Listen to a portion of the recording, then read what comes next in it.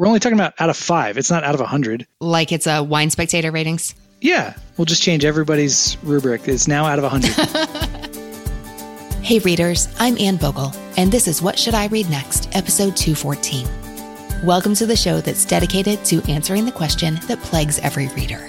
What should I read next? We don't get bossy on the show. What we will do here is give you the information you need to choose your next read.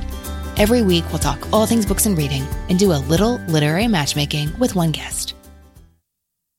Readers, it's the time of year where we all start taking stock and sometimes realizing maybe we didn't do all we thought we would this year, or where we can look back and be thankful for all of the changes 2019 has brought. It is not too early to start thinking about next year. So last week, we published the 2020 Modern Mrs. Darcy Reading Challenge. My challenge to you is to make this your best reading year yet. As you'll hear in today's episode, best means different things to different people. But we're hoping to help you find more books that are right for you, more time to read, and more enthusiasm for your reading life. Go to modernmrsdarcy.com/challenge to learn more and get your tools for challenging yourself to read better in 2020.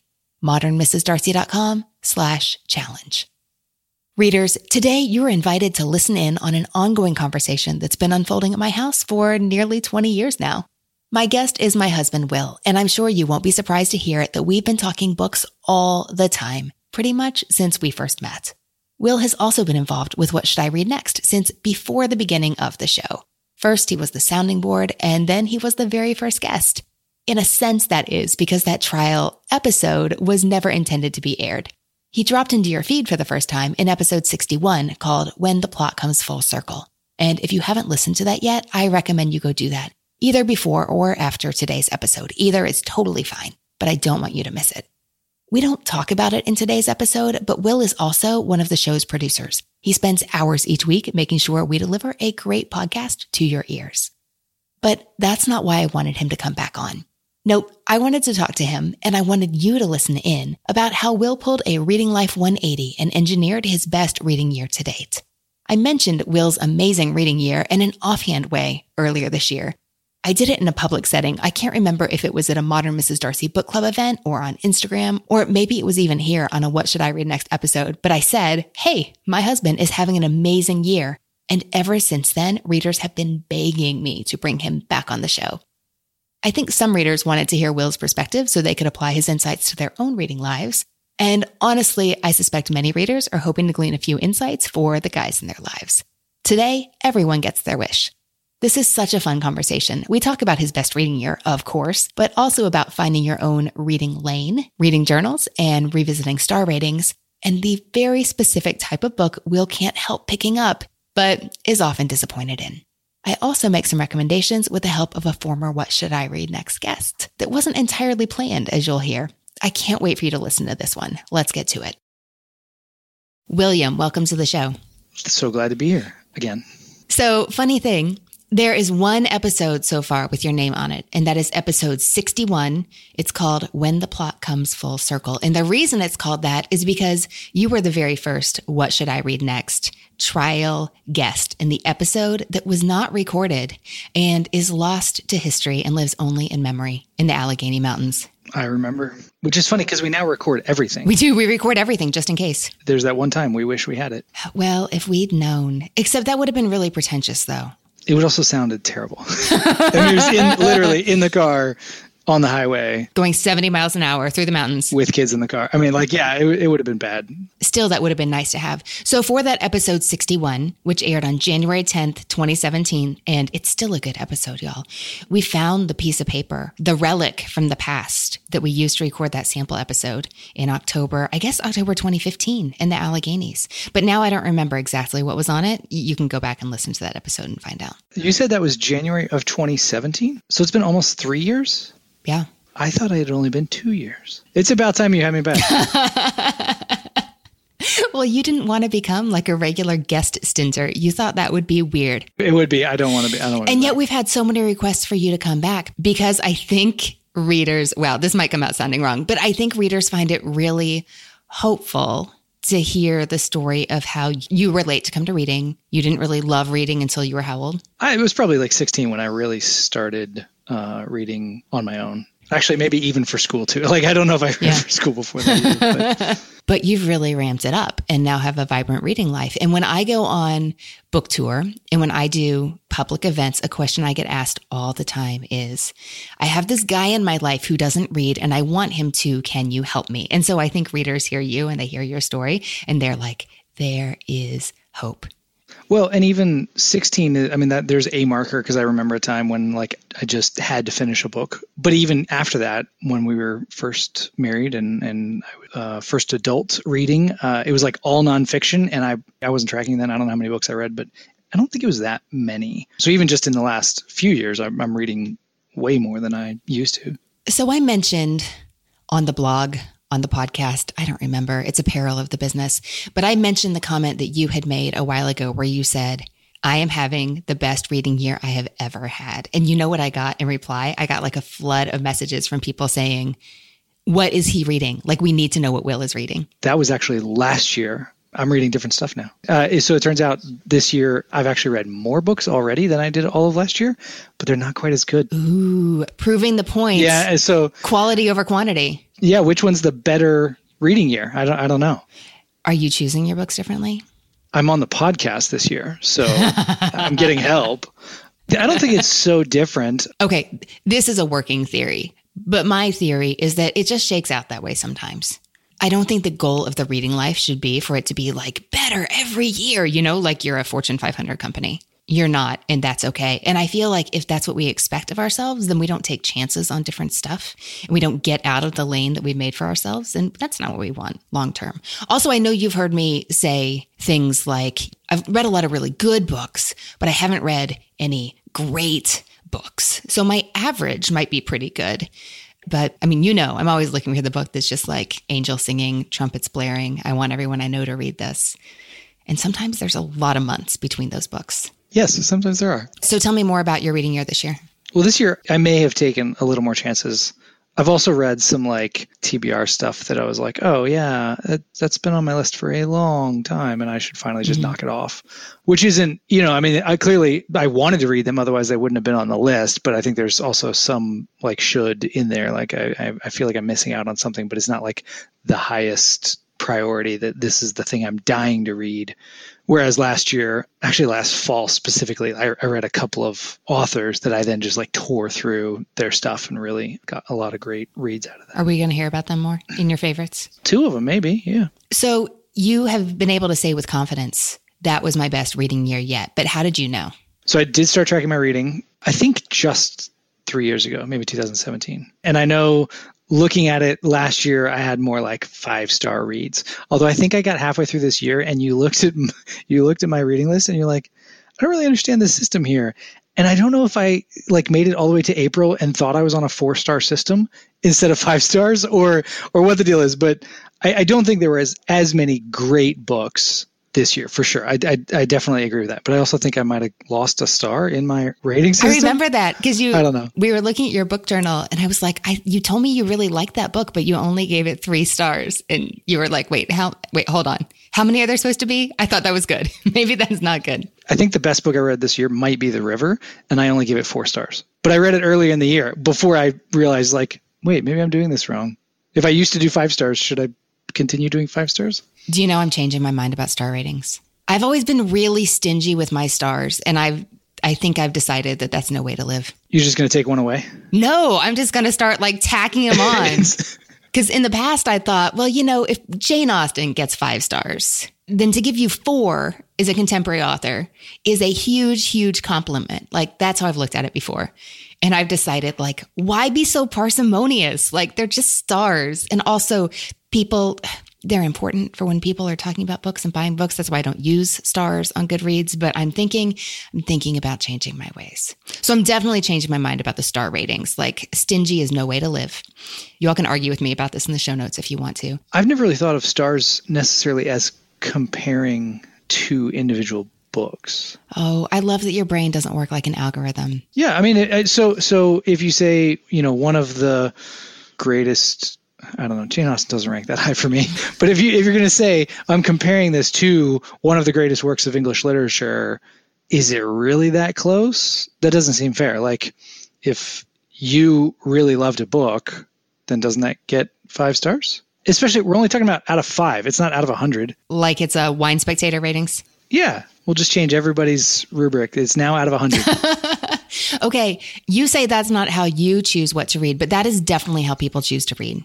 Stars? Yes. Well, sure. But I don't know how many stars other people gave books. So that's not how I choose to read. Well, I admire that. I don't think that's a solid way to choose books, because what a star does, here I'm going to stand up on my soapbox, it evaluates if a book was right for you, much more so than was the book any good. So you can't look at somebody else's star rating and know if that book is going to be right for you. So you've had to find other ways to choose books since you're not perusing Goodreads and Instagram, being that I don't believe you have accounts either places. It is hard to find star ratings when I'm not on Goodreads. So. Well, I really like that you have been reading more, because it's been like really fun for me, both personally and really helpful professionally. Because now you'll be like, hey, you got a lot of summer reading guidebooks. Can I help you with some of those? Yes, which leads to some different picks. You know, I mean, they're a lot of times books I've never even heard of, or authors that I haven't heard of, but they come in the mail and I'm like, well, this is on your stack. And the cover jumps out as me. I was like, oh, yeah, I'll read this one and leave some of the others to you. Well, I'm laughing because sometimes I've been really surprised at what you've picked up. Oh, like what? There was one recently. It was like a serious literary novel. I remember thinking, why that one? It ended up not being any good. What about Restoration Heights? Oh, yeah. I was surprised you picked that one up. Though I don't know why. I mean, it's a dude book in Brooklyn, I think. And I've been meaning to read that. I met the author Will Medeiros at SIBA last year. This is a book that came out in January. And I just didn't get there. Well, it was a great January book. So I read it as a potential summer reading guide. And then it was like not summer at all. I think it's literally winter in Brooklyn. I think that's sort of the backdrop. I enjoyed it, but it ended up being one of those that, I was like, yeah, you don't have to bother with this because it's not going to work for summer reading. It would be great for January if you want to do it now. I just might. I don't remember if I was really surprised by this at the time, but one of the more memorable books you've snagged from my stack that has ended up serving me really, really well was Chris Cleave's Everyone Brave is Forgiven. No, honestly, I think it did surprise me because you are not a big reader of historical fiction at all. And you didn't read as many novels then as you did now. I think this was early 2016, but like you were reading it in bed at night and laughing and you're like, you got to read this book. You got to read this book. And it's like, it's World War II historical. Are you sure? But that was one of my favorite books of that year. And it's still something I look back on fondly. I know that book set you down a path. Slowly, but yes, I've now read, I think I've read all of Chris Cleave's books and loved them all. I really appreciated how you recommend books that I enjoy all the time. And I feel like for my job, I'm often trying to find stuff and it's nice to have them found for you. That is hard work. So I'm glad you appreciate when I find one. Although sometimes we had very different opinions. Most of the time when you're like, oh my gosh, this is so good, you have to read it. I really enjoy it. Like Everyone Brave is Forgiven. And you told me to read Notes from a Young Black Chef. And I'm sure a ton more recently. But this summer, you read Richard Russo's Chances Are before I did. That's not on your favorites list, but out of 100, how many stars do you give that, William? Oh, the Wine Spectator rating on, this was high 80s. I mean, I thought it was great. You might have tossed around words like in the running for best of the year. I can't remember. Did you read it? I did. I totally read it. And the whole time I kept waiting for it to get good. I really enjoyed it, but that's funny that you didn't ever get it. I don't know. Is that the problem? You just didn't get it? I'd like to think that I have the imagination to care about a weekend reunion of 60-something dudes who went to college together and are puzzling out this mystery that unfolded all these years before in the same place on Cape Cod where they are now. I think I can go there. There is only one woman in the story, and she's actually not in the story. Yeah, but so she's talked about, but it was just dudes hanging out for the weekend. Yeah, I can see how that might not have landed for you. I read a lot of books about dudes. But I just didn't feel the same way about it that you did. We had some good conversations about that. And I've since gotten 2 Richard Russo books at the used book sale we always go to that I have not yet read. Wait, I can picture it. One is very red. Straight Man. Oh, and Nobody's Fool. Was that the other one? No, I didn't find that one. I can't see it. Are you peering at your dude shelf? Yes, I could actually see Straight Man. I guess the title stands out on the red cover a little better, but... Okay, so today we're going to talk about your favorite books. Yes. And your not so favorite books. Do you remember what you chose way back when? Because I am looking at the super secret spreadsheet vault right now, and I can see they're right in front of me. I think I said the book I hated was the one that became a movie with the Riggins from Really? Tim Riggins is in that? Yeah, with Mark Wahlberg. Do you know the name of it? What's the name of it? It's called Lone Survivor. So Navy SEAL book, amazing story, but written by a Navy SEAL. And that was mostly my objection. And then my favorites, Where's Joe Merchant by Jimmy Buffett, and which you were very surprised by, I think. And well, you just said you didn't like a book because it was written by a Navy SEAL. And so it's not a natural assumption that anyone could write a great book if that's not what they do. You're referring to Jimmy Buffett, who is a storyteller and songwriter? Oh, this is definitely what he does. Now I've gotten used to the idea of Jimmy Buffett being a multifaceted man, but it was a new idea to me in 2016. So there's two more. Was it Ballad of the Whiskey Robber? It was. Well, I don't know what the third one was. Worm, the First Digital World War. I was trying to be well-rounded. Yeah, I do like that book. That's Mark Bowden, who wrote Black Hawk Down, and I've read a number of his books, and he's great. Okay. That definitely does not rank up there as one of the best books of all time. But well, that's okay. You can interpret favorite books in many different ways. We don't hold you to lifetime favorites around here. And I wanted to be well-rounded. I thought, I do read nonfiction, and you could give me that direction as well. How did you choose your favorites for today? These are actually 5-star books from the last 2 years. It was really not hard. So I didn't realize it had been 3 years since I've been on the podcast. And that time, I don't think I had read any of those books, maybe Worm, super recently.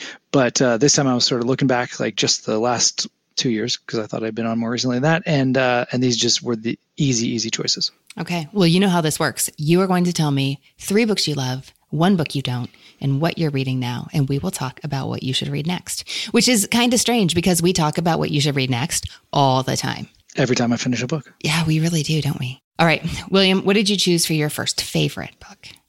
This is actually one I read most recently, is How We Fight for Our Lives by Saeed Jones. Mm-hmm. And this is the memoir of a young Black gay man who grew up in Texas and then actually came to the University of Western Kentucky, here near us, and then was in New York working for BuzzFeed.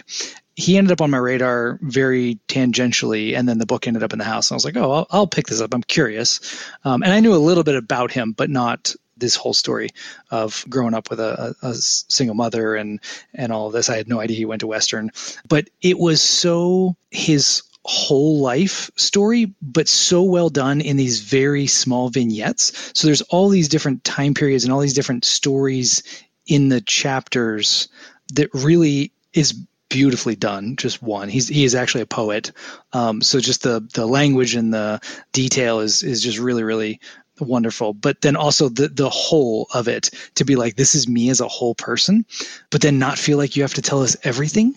So there's these really nice like stories or incidents that mean so much when you put them together to understand like who he is, but he doesn't feel it necessary to like fill in all of the detail. It was just really well paced. It was kind of a hard read because there were definitely some difficult stories in there, but I flew through it. It was super fast. I think I read it in like 2 days, 2 long days, but it was great. I've seen this book everywhere in the last month. It just came out October 8th, but you were the first person to tell me, I read this, I loved it, it's amazing. And then I started seeing it everywhere, which was fun because that's not usually how it works. Yeah, that was nice, right? Got ahead of it. But yeah, it's winning all kinds of awards and stuff. Even though it didn't come out till October, it's on a bunch of 2019 best lists and stuff. Well, I haven't read this yet, but based on your strong recommendation, I'm definitely going to soon. Also, it's slender. It's only 200 something pages. I downloaded the audiobook and I think it's 4 something hours. And that was my first hint that, I mean, it should have been obvious to me, but I hadn't thought through like how difficult the content would be. Because I said, I downloaded the audio and you were like, oh, okay. Let me tell you a few things about where and when you want to listen to that. Just because you said, that I can be like a sensitive soul and that it's hard to read about, even though it's really beautifully done. Yes, for sure. Will, what did you pick for your second favorite? I always feel like that sounds like your next best book, and that's not at all what we mean. And I had to think real hard which one I was going to go first with, because they're definitely not ranked. But the next one is Plain Song by Kent Harif. I'm only 90% sure that's the book. It's been on our shelves for a while. But I read I think it was Plain Song, and then 2 or 3 of his other books, like all in a row. I mean, I just loved it. And so I just ate up all of them. So because I read them all within a very short period of time, I sort of confused them. The story of a small Colorado community, and a young woman's in some trouble and gets hooked up with these older brothers, single guys, work on a farm and live outside of town and really have no idea what to do with this young lady. The idea of that sort of found family and the community taking care of each other, and the amazing sense of place of just being like out on the frozen Colorado plains. It was also beautifully written. I mean, I think it's just a little spare, but like really, what do you say when you don't want to keep saying beautiful? Lyrical, graceful, dazzling, stunning. Not dazzling. Stop. So a little spare, but still lots of detail to give you that really good sense of the setting and the place of this town. I love him. I'm glad I found him. I read everything that was on our shelf. So I thought I had read all of his books. I never bothered to look up and see how many he had. So that was last fall. And then this year you did a One Great Book episode on Our Souls at Night. And I was like, wait, I thought I had read all of these books. And so I tore through a bunch, or 3 of them last year, and then read that one again. So the 3 books I read last year, Plainsong, Eventide, and Benediction, it's not a series, but they all take place in this same Colorado town, and there's some overlapping characters. It's a lot like Wendell Berry's, Port William type characters, where like there's this interconnection. And so you can read them in any order, and it's not super important to track the full storyline, but you have characters that you know and love. I hear you on that. What did you choose for your third favorite? So this one, when I said they were all easy to pick, they really are standout books from the last couple of years. And this one, I honestly might have forgotten. That's why you got to write down your books. But this is probably my favorite book, possibly ever. It's Gold by Chris Cleave. So we talked about Chris Cleave and how I started reading Chris Cleave a couple years ago when I read Everyone Brave is Forgiven. And then didn't immediately, unlike last year where I was running through the Kent Harif books, I didn't read all of Chris Cleave immediately. But I read Little Bee, which is like an immigrant story. Loved that. And then I picked up Gold. And this is about 2 velodrome cyclists. They're like Olympic hopefuls. Basically grew up through the program together, and there's all this competition between them, but there's also this sense of family, of being on a team, but it's not a team sport. So you're really like, on your own and fighting for everything. It was amazing. There's sport in it. I don't think that was really important, but it was like I said, it added that element of like competition to these personal relationships. It has definitely heartbreak and just this really sweet connection between the athletes and their friends and family, and the athletes and the coach and the 2 women, between each other. Definitely one of my favorite books from the last few years, but possibly ever. And this is another one that I haven't read yet. I intend to. It's like I give you recommendations and you just don't do anything with them. I read lots that you recommend. I mean, there's so much to read. Yep. I really like visiting old books during the winter time. When there's more reading time, I think you get to like cuddle up on the couch, and when it's dark and freezing outside. So maybe I just need to get a stack on the coffee table going of the old books, because I know I'll be reading plenty of new for summer reading guide season, because that starts like pretty much now. Well, I have a couple recommendations for you. Have you read Little Bee? No, I still haven't read that one either. We have a lot of Chris Cleave on our bookshelf that I have not read. I accosted a woman at the library who was checking out Little Bee. That's not like you. No, it's totally not. She was probably 80 and checking out a book. And I'm like, are you checking that out or returning it? Oh, you'll love it. It was so great. I love it. All right. Tell me about a book that wasn't for you. Last time I picked that Navy SEAL book that was written by someone that I said like he probably should have gotten a ghostwriter, right?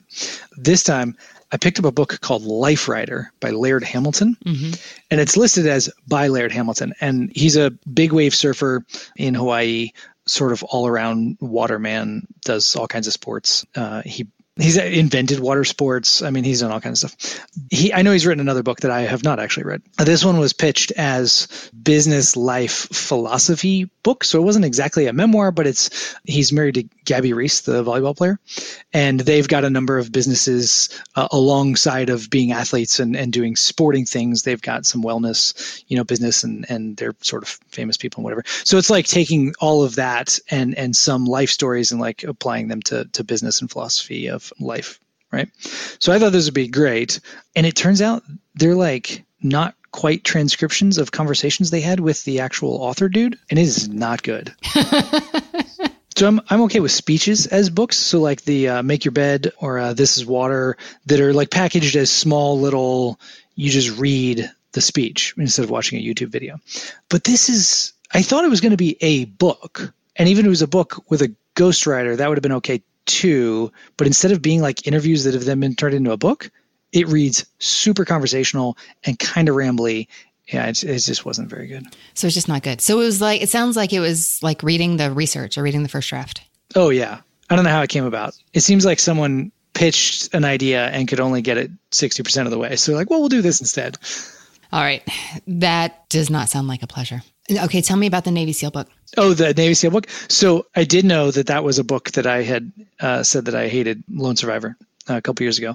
And then talking to Brenna before this episode when I was giving her my books, I realized I read another Navy SEAL book since then that I also hated. Do you read any Navy SEAL books you like? Not lately. I read a military book at least once a year. I have a lot of families in the military. I never served, but I sort of feel like remembering these stories is important. And so at least once a year, I'll read a book.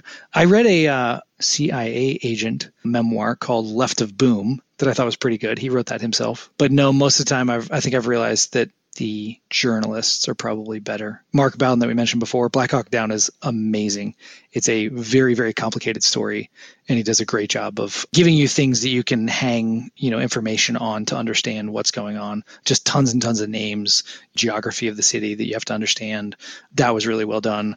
John Krakauer's book about Pat Tillman was definitely not my favorite John Krakauer book, but again, that's having a journalist sort of tell that story, I think works out a little better. And what are you reading right now? I'm finishing up a book called Magic and Loss. How is that 3 years later? Because I recommended that when you were on episode 61 of What Should I Read Next? Yeah, and I didn't read it. And then, again, talking to Brenna about prepping for this, she was like, hey, did you read those books? I was like, oh, maybe I should do that. It sat on my nightstand at least a year, just sat there. I finally shelved it. And then I pulled it out and started it a couple weeks ago. It's good. I mean, so far, like, I definitely understand why you picked it. Her tone and voice is the kind of thing I like, definitely in my interest as far as like how the internet works. And this is Magic and Loss is specifically about like the internet as, in fact, I think the subtitle is The Internet as Art. And so she talks about the magic things that the internet allows and the way communities use the internet that may not even be exactly the way it was intended to use, but they've like created their own thing out of it. That's the art. She has a really long argument about how we are reading constantly. So people say like, oh, I don't have any time to read.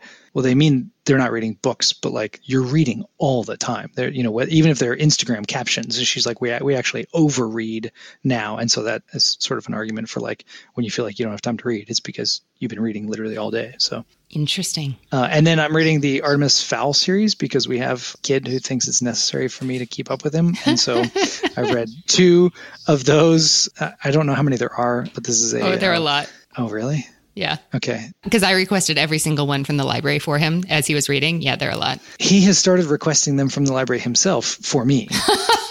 So he tells me like, oh, the new one's here. Are you done with the other one yet? I'm like, oh, okay. And then I just finished Of Mice and Men. Okay, so you really are reading a lot inspired by your kids, which is funny because I'm also currently reading a book that our 9-year-old bossed me to read. And that is also an Owen Colfer book. It's The Supernaturalist, which I kept wanting to call The Intuitionist, which is a Colson Whitehead title, like completely different. I'm on page 26. So far, so good. But I love that you picked up Of Mice and Men. I forgot that you did that. But that was not your first time reading that was right? one. No, that was one that I remember loving. And then it was assigned reading.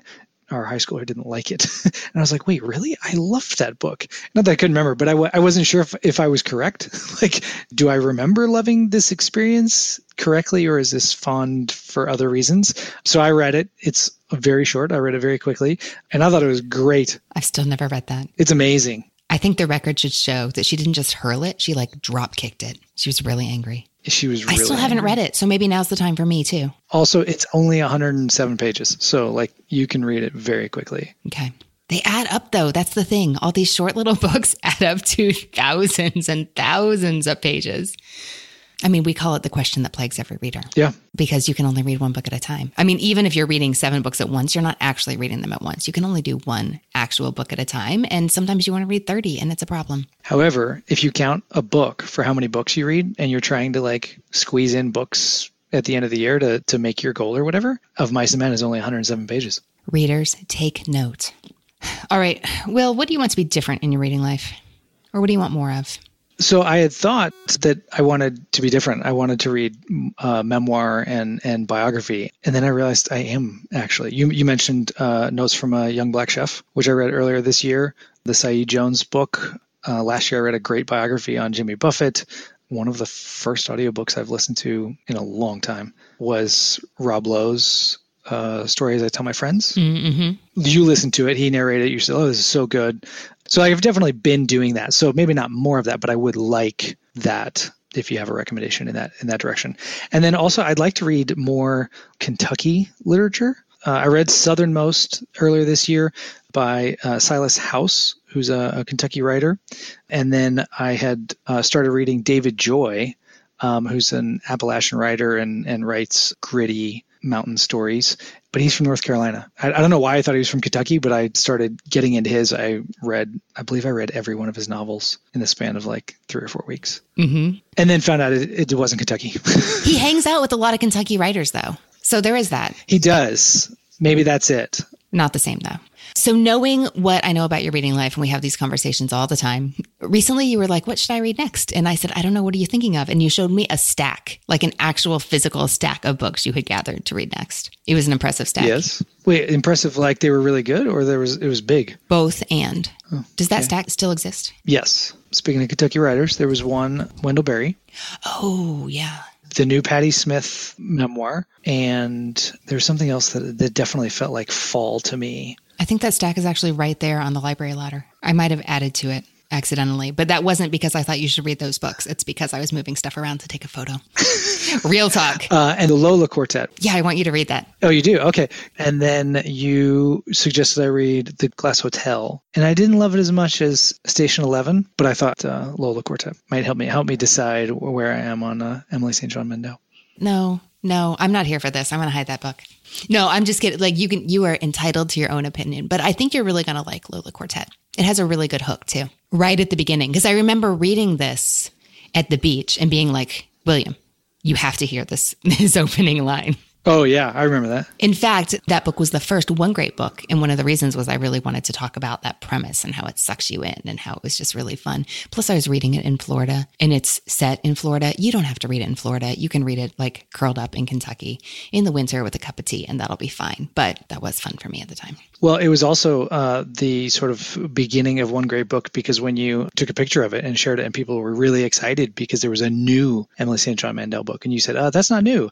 But I have that same problem with like Kent Harif, like I think I've read all of his stuff, but I've never bothered to look. So I don't know how many great authors there are that I have torn through their stuff and then not actually gotten all of it. That's right. I forgot about that because you don't know what you don't know and you don't know it. But I don't think you have read all of Kent Harif actually. And the only reason I know this is because I did do a One Great Book episode about Our Souls at Night. So I read about his whole career so I could share a little bit about that. And there were some titles there that I did not know that are definitely not in the house and I don't think have come through from the library. Oh, okay. So I know you love him. And then recently you read William Kent Kruger for the first time. And I think you would definitely enjoy reading more of him. Like we have This Tender Land in the House. And I read the first book in a mystery series by him, Iron Lake, this summer. I think you'd really enjoy those. And also tell me about your relationship with Marilynne Robinson. Marilynne Robinson and I do not have a relationship. I think you would really like Gilead by her. Really a lot. Really? Yeah, because she's so much in the vein of Kent Harif and Wendell Berry. She does that real close look at a character in a small community really well. That sounds great. She's one of those authors that's just always around, but I don't really know that much about. I would never have any idea where to start. So that reminds me how there is exactly one book that's not a textbook or old poetry mentioned in Anne Patchett's The Dutch House, and it is Housekeeping by Marilynne Robinson. But I really think that you would enjoy reading that one, and I want you to read it so we can talk about it.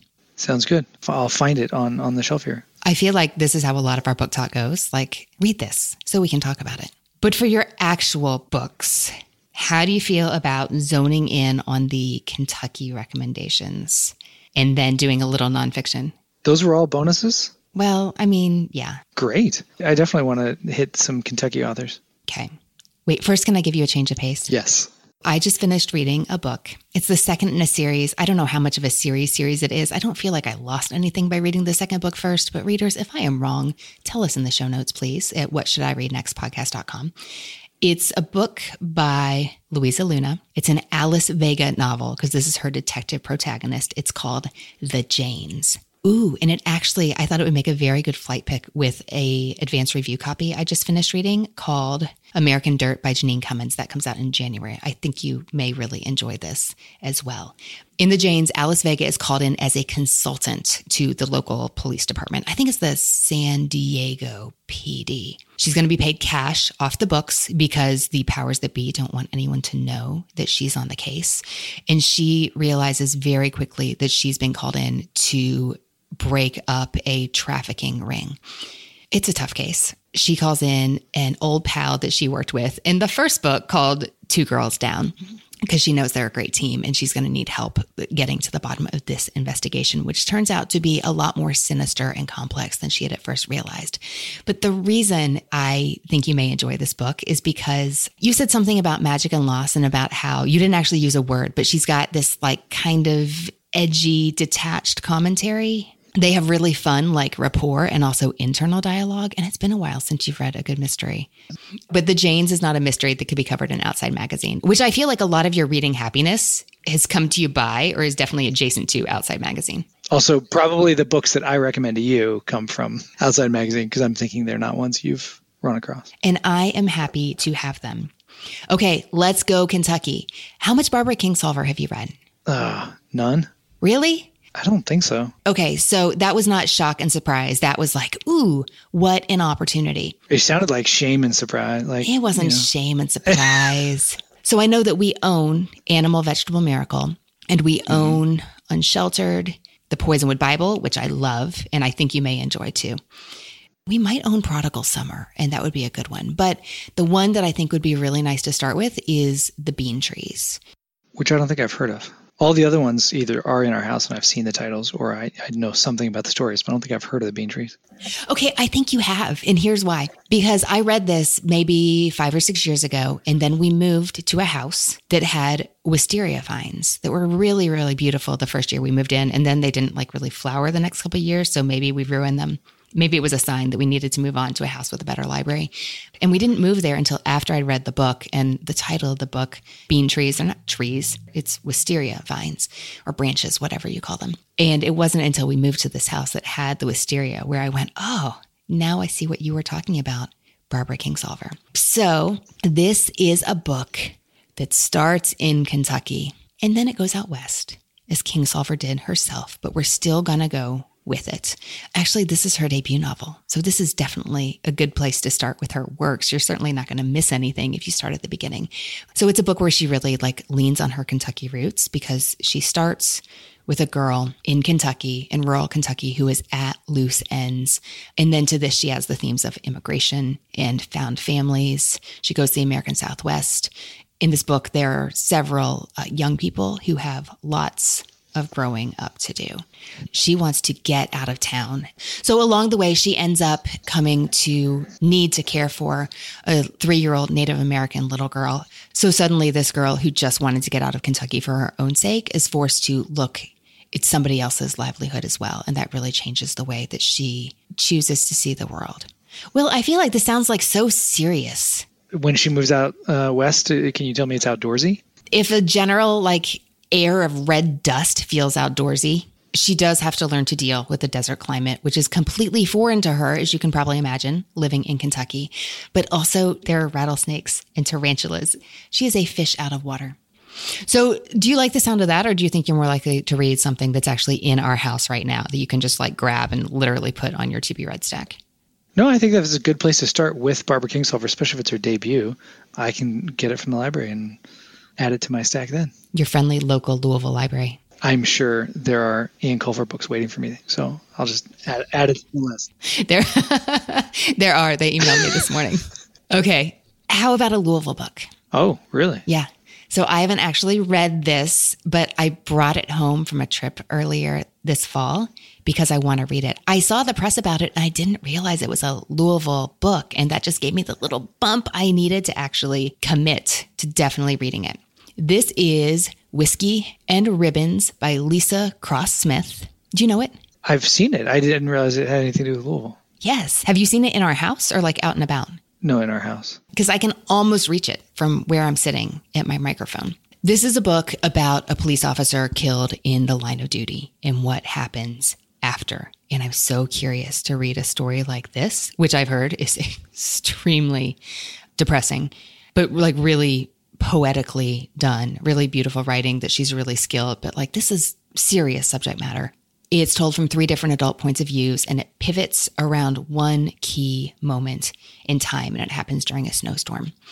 When this officer is shot in the line of duty, his wife is 9 months pregnant, and what happens next is crucial to the story. And also, I've told that one of the reasons it's so difficult to read is it goes back and forth in time. So you see what happens after his death, but you also hear his thoughts on becoming a father before the shooting. Oh. I know, that's a lot.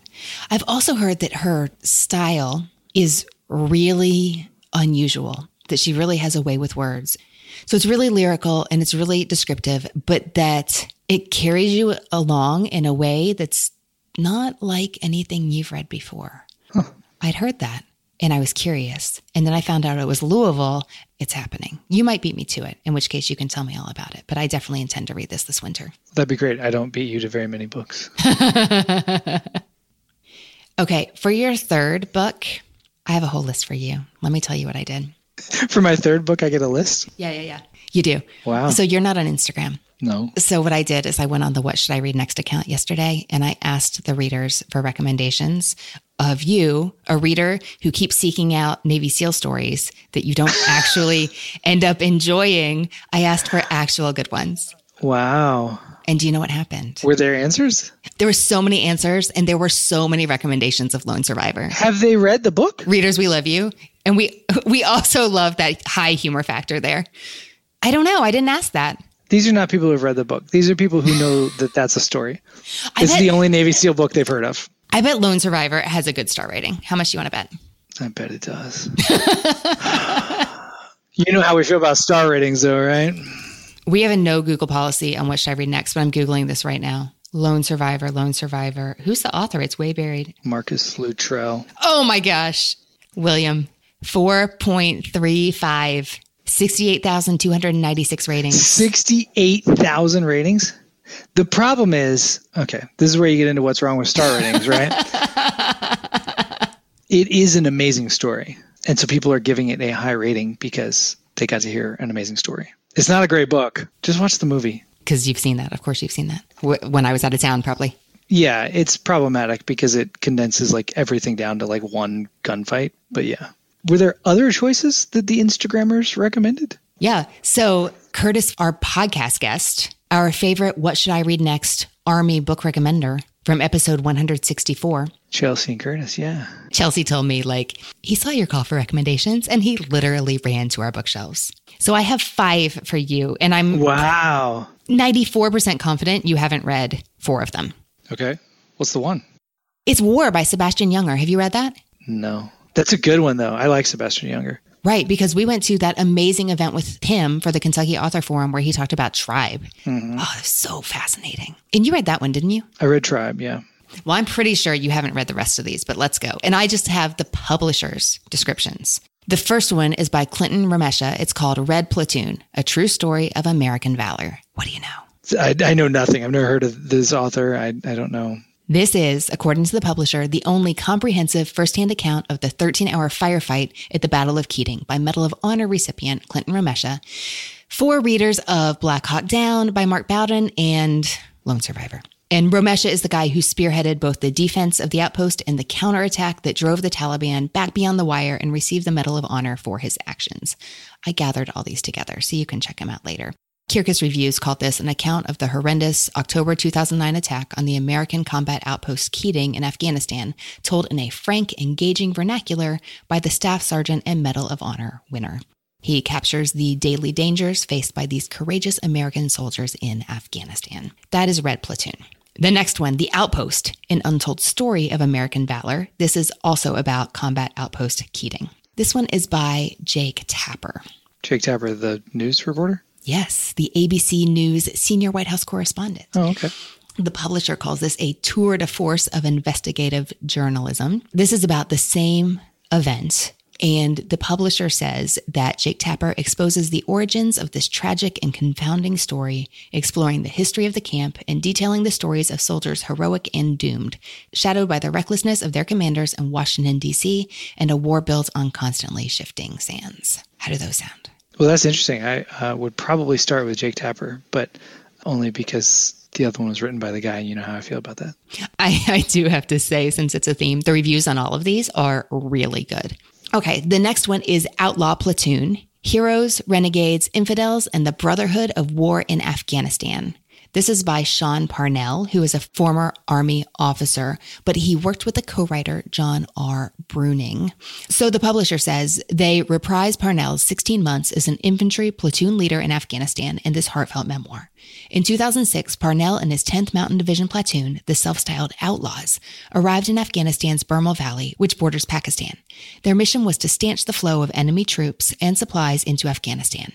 Besides their 32 Purple Hearts, the platoon, which usually patrolled with about 30 men loaded into 6 Humvees, earned 7 Bronze Stars and 12 Army commendations for valor, making it one of the most decorated units in the Afghan War. The publisher also says that Parnell balances sentimentality with sincerity and crisp prose to produce one of the Afghan War's most moving combat narratives. For readers who care, the Audible version has been called brilliant by multiple reviewers. All right, next up is Pale Horse, Hunting Terrorists and Commanding Heroes with the 101st Airborne Division. This is by Jimmy Blackman. Pale Horse is the remarkable, never-before-told true story of an Army aviation task force during combat in the Afghan War, told by the commanding officer who was there.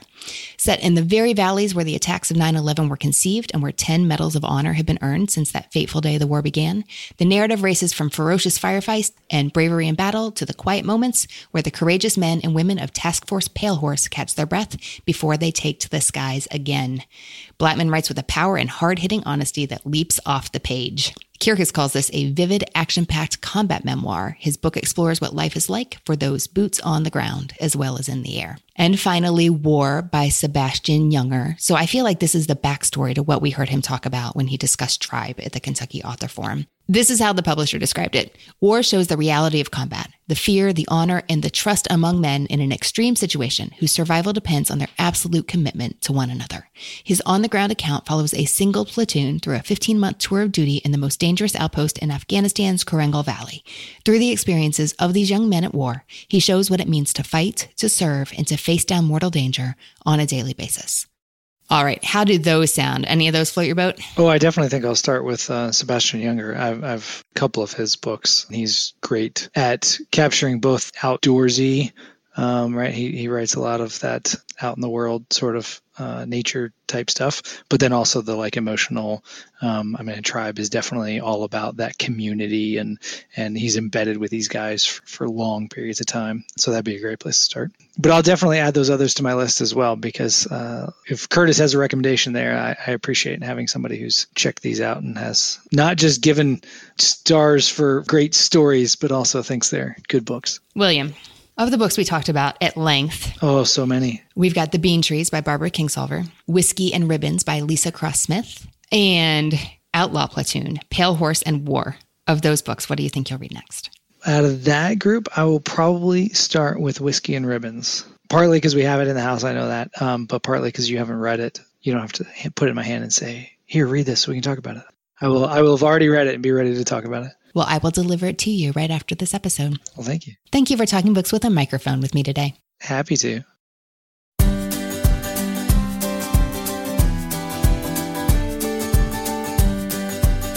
Hey readers, I hope you enjoyed my discussion with Will, and I'd love to hear what you think he should read next. That page is at whatshouldireadnext.podcast.com/214, and it's where you'll find the full list of titles we talked about today.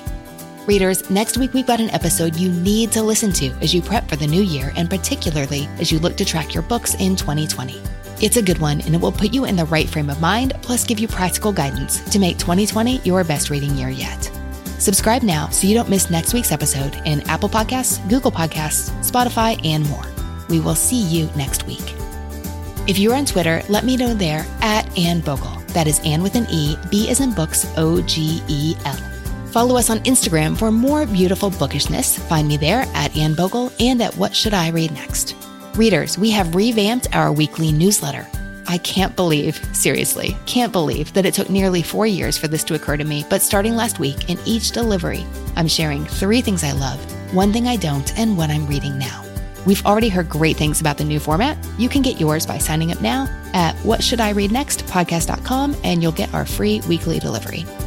If you enjoy this podcast, all we want for Christmas here at What Should I Read Next HQ is ratings and reviews. Please share What Should I Read Next with a friend, leave a review on Apple Podcasts, share the show on your favorite social media platform. We would be so grateful. And that love language totally applies to authors as well. If you've read my book, Reading People, or I'd Rather Be Reading, I would be most grateful for a review on Goodreads or Amazon. It doesn't have to be long or complicated. A quick 1 or 2 sentence review as simple as, I love this book, means a lot to an author. And thanks to the fancy algorithms that rule everything these days, it really helps more readers find my books. Thanks to the people who make the show happen. What Should I Read Next is produced by Brenna Frederick with sound design by Kellen Pekacek. Readers, that's it for this episode. Thanks so much for listening. And as Rainer Maria Rilke said, how good it is to be among people who are reading. Happy reading, everyone.